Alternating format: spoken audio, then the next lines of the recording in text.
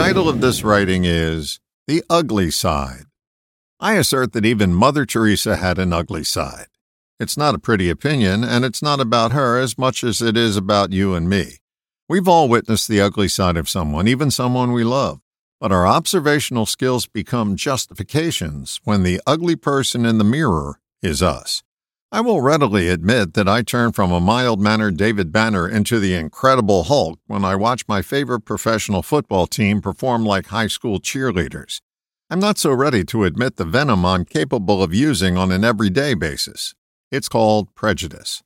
We attempt to hide our ugliness when we label our prejudice as discernment and put it under the banner of fact. It's easy to spot prejudice in someone else, but we pretend the spotlight only shines one way. The fact we rarely look at is that our own prejudice is alive and well and is secreted on a daily basis.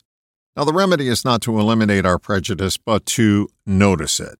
Noticing and interrupting are transformative actions that can turn an ugly toad into someone a bit more regal. Outgrowing our prejudice will always be a work in progress, but each time we notice and interrupt our own prejudice, we get a little prettier. Back to my Hulk reference for a moment.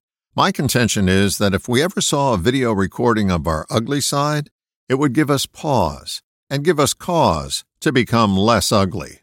Become your own videographer and start to notice in yourself what you easily notice in others.